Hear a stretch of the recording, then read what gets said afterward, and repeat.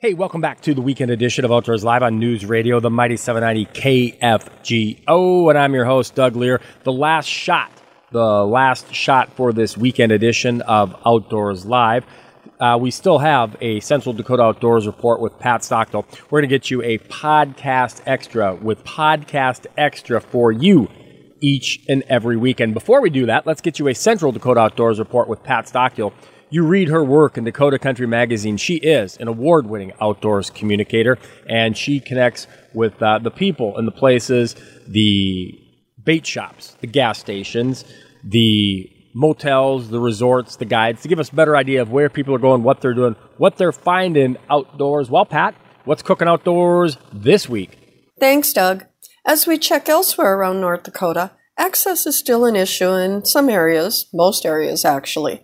Although small lakes West River, that's west of the Missouri River, are finding that it's easier to get around now that the warmer weather took down some of the snow. But back in the Northeast, Devil's Lake access can still be challenging in many areas when it comes to moving around on the ice if a person's venturing off plowed trails. Generally, the lake is hit and miss for walleye and perch, and overall it's borderline slow. About the best success seems to be around the Minnewacan Flats on the lake's west end.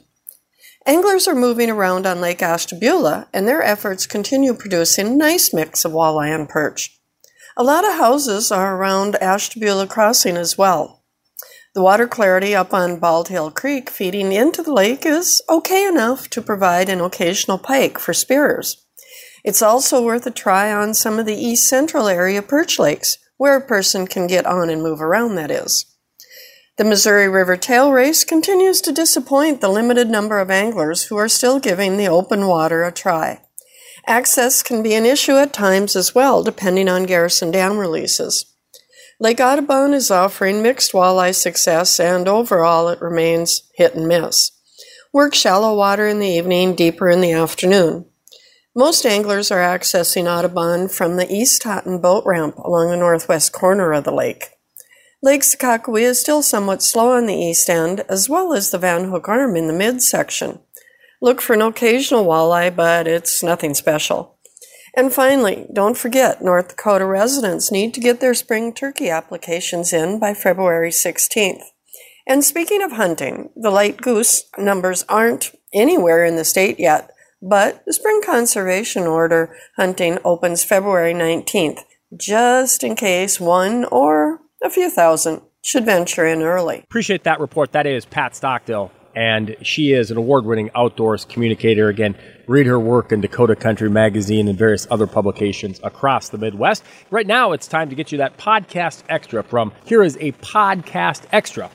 In which the Outdoor Heritage Fund was created, I think I'm going to say 14, give or take. And what the intent of that was, if you recall, was to utilize some dollars right here in North Dakota and then put that back to outdoor use. And there was a lot of debate on what this goes towards, what should be qualified as it. And I think we're getting there. And here to tell you more about this is Kevin Kading. He is with the North Dakota Game and Fish, because there are a number of areas in which private land programs, there's options out there for you. Kevin, how are you doing, man? Hey, good, Tyler. How are you? I'm doing well for a Tuesday afternoon, 4:10 on a Tuesday. It's going well. It's sunny here. It's cold. I know that we did have some areas on the eastern side of North Dakota that visibility is getting poor, so we'll give an update on that a little bit later on. But I want to talk about this as far as utilizing that Outdoor Heritage Fund for the outdoors. I know that there's been some new grants. There's been some new projects out there. Tell me more, Kevin. Certainly, yeah. We've used the Outdoor Heritage Fund within the North Dakota Game and Fish Department for a couple different projects, starting way back in, like you said, in 2014 when it was kind of getting going.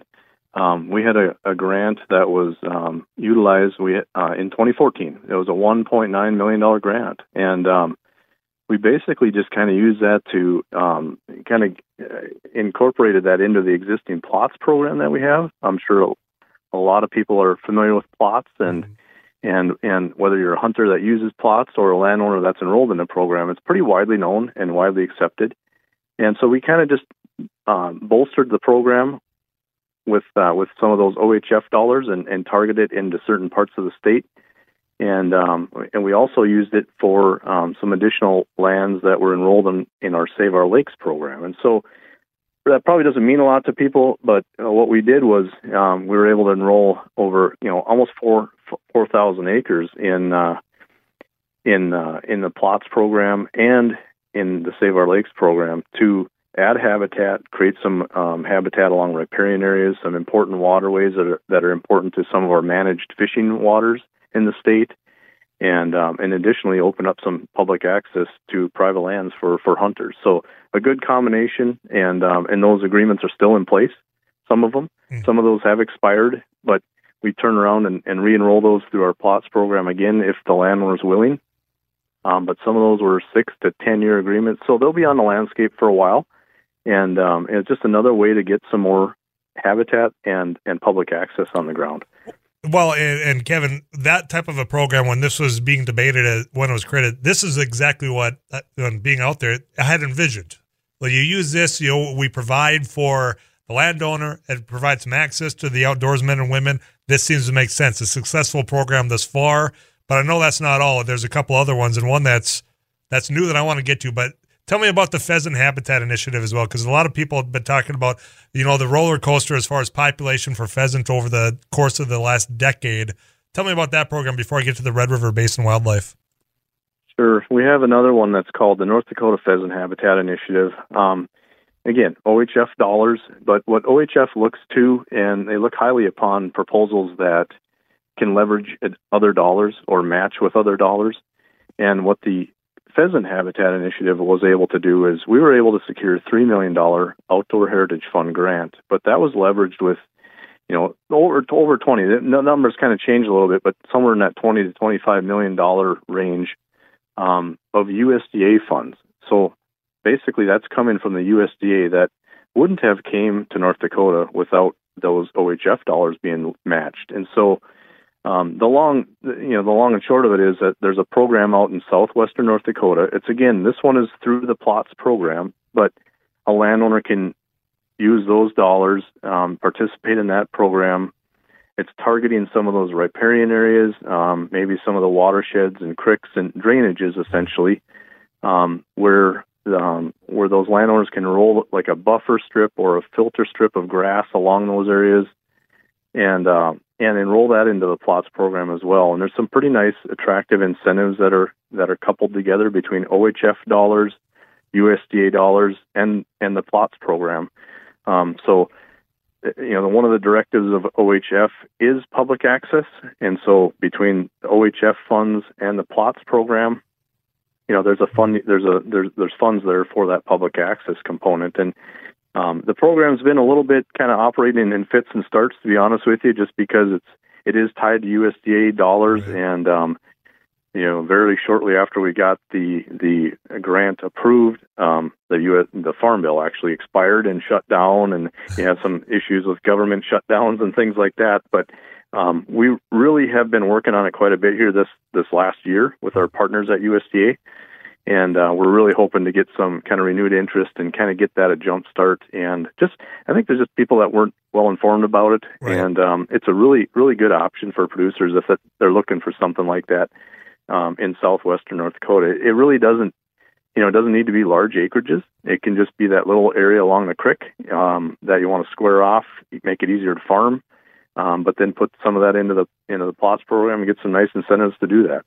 Well, and that's why I wanted you to come on, Kevin, because when it comes to education, you got a large audience right here listening. As far as I didn't know this opportunity was there. You got this area. Well, maybe we can put that into something. This is one of those opportunities on it sounds like the western part of the state. Let's talk about the Red River Basin Wildlife and Water Quality Enhancement Program. Mouthful, but that's one of the reasons why I wanted to have you on. This is the newest Outdoor Heritage Fund grant from where I'm aware. Right, absolutely, and that's the newer one that we just kind of are getting launched, and it's, again, like you said, it's in the Red River Basin. And what we were looking for there was a little bit of a different twist. This one does not have that public access requirement, and it's a little bit of a different beast, I guess. in that part of the state, that's highly productive ag ground, and really good cropland. And so we had to find a way to make a program that would work for producers and their ag operations in that part of the state. And so really what this program is designed to do, it's really to target those maybe those not so great areas, not the high yielding cropland that you have in your field, but those problem areas, whether it's saline areas or flood prone or just some areas along those creeks or those drainages that you just want to square off and not mess around with them every year. And we initially were going to call this birds and borders and bucks or something like that. I mean, it's kind of some weird because it really is just kind of the odds and ends, the little pieces and areas that we could enroll into a program and help producers as a tool for their operation. And it's kind of a unique partnership. Again, OHF dollars are involved, but we also have a partnership with the Department of Environmental Quality, formerly the Department of Health. But and so they are interested in it from the water quality standpoint. And again, with that part of the state, the highly productive soils and a lot of ag production, there is some areas that, some nutrient issues and some water quality issues. And so they had an interest from that standpoint. And we have the interest from the wildlife habitat and pollinator habitat standpoint. And so kind of a unique partnership where we've got soil conservation districts helping deliver that program. And landowners can work directly with the soil conservation district to enroll in that program. But it's just kind of getting going. But we'd certainly like to get producers in front of it and get some information out to them. Well, I tell you what, you got a little bit more time for me because I want to talk about that last part. As far as getting people that are listening to you right now, they're saying, "I didn't know this was down the pipe, but I'd like to learn more." Do you have a little bit more time for me, Kevin? Sure do. All right, I'm going to put you on hold. I appreciate that. Kevin Kading is with North Dakota Game and Fish. I want to dive a little bit more. Red River Basin Wildlife and Water Quality Enhancement Program. You got North Dakota Game and Fish Outdoor Heritage Fund dollars partnering with the North Dakota Department of Environmental Quality and the districts, the Soil Conservation District. There's a whole collaboration right here. The only piece missing right now is you as landowners and what you can do. We'll talk about that right after this. You got locked into KFGO Fargo.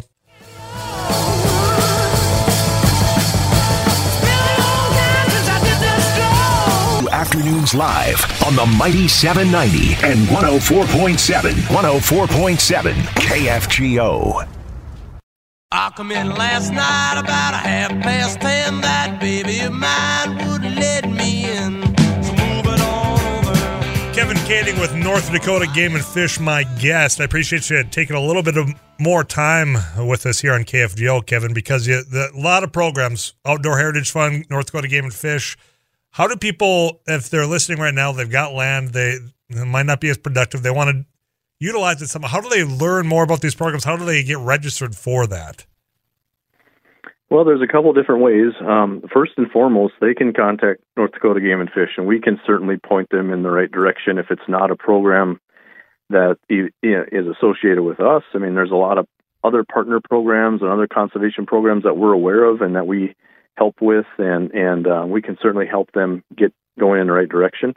If it's something to do with this Red River Basin project I just mentioned, if you're in one of these counties, it's basically it's only eligible in some counties in Red River Valley right now. It's Cass, Grand Forks, Griggs, Ransom, Richland, Sargent, and Walsh.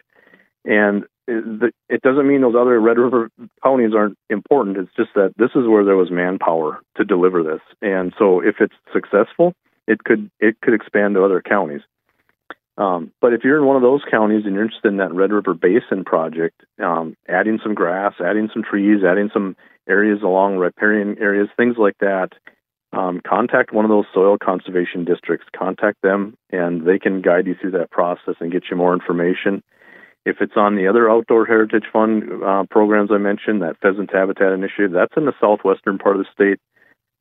Give us a call here or talk to the USDA county office in your county, and they can help you out or we can help you out. So there's a lot of options that way. We have information on our website as well, and so I'd encourage people to visit that. And there's plenty of information out there. It's a little overwhelming at times probably, so it might be good to just kind of review that stuff, but then pick up the phone and give one of our private land staff a call, or just call us at Game and Fish, and we'll help you get through the process. It's habitat, folks. I mean, it's as simple as that. And, you know, when you have not only that, but then the water quality, especially, I'm just so intrigued and impressed by the collaboration being done with this Red River Basin Wildlife and Water Quality Enhancement Program. I wish you guys would have went with the Birds Border Bucks. It's a little easier to say, rolls off the tongue, but I get it. Right. But it's great. And if you were part of those counties that you just heard, if you missed it, this will all be a podcast at kfgo.com or wherever you get your podcasts. And Kevin, before I let you go out, you mentioned all these other programs, and CRP is one that comes up a lot of the time. Did that just open up? I forget what the time frame is for those that might want to get registered. I'm sure those that own that, say Tyler, already know, but I don't. Did that just open up? It did, Tyler. There's what they call a general CRP sign up, okay. And that just opened up January 31st, and it goes till March 11th. That's USDA now. That's a little different than these programs we were talking about, but it's just another tool in a toolbox for producers if they're interested.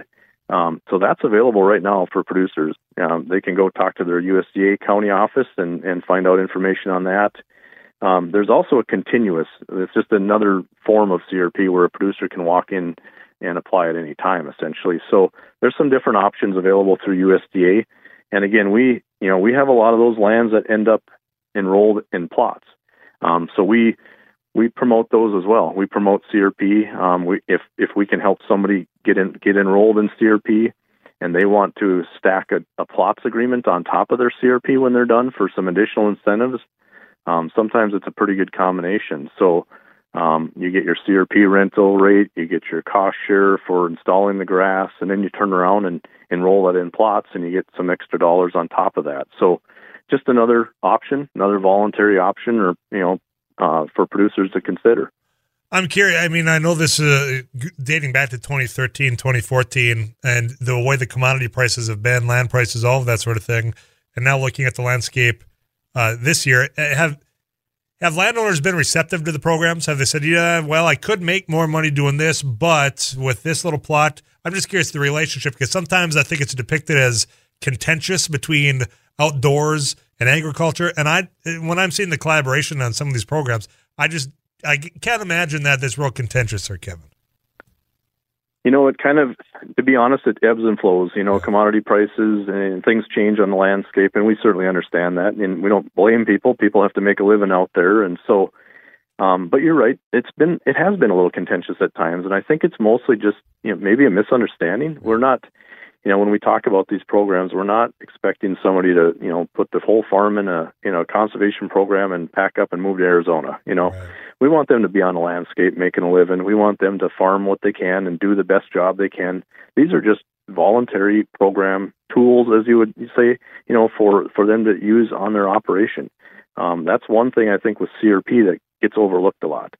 You could farm, if you had a quarter section, you could farm 140 acres of the best of it, but if you had 20-acre little problem spot out there, it really does pencil out pretty well in some cases, not all cases, but in some cases it pencils out well to put those acres into something else and just let them be, help the wildlife a little bit, help improve water quality, and overall it's going to probably help their bottom line. And so that's kind of the angle I like to take, is just don't look at it as one or the other. It can be both. It can be conservation and farming and ranching together. So a lot of options out there. Well, there's a lot of information, Kevin. I've kind of enjoyed this, but because there is so much, can we do it again soon? Get this word out, continue that, just information. This is what you guys need to know. Well, it is going to wrap things up for this weekend edition of Outdoors Live. Appreciate the podcast extra being made available. Then the weekend edition of Outdoors Live on News Radio, the Mighty 790 KFGO and FM 104.7. Till next time, I'm Doug Lear reminding you, as always, keep your lines tight and your powder dry. Have a great one out there.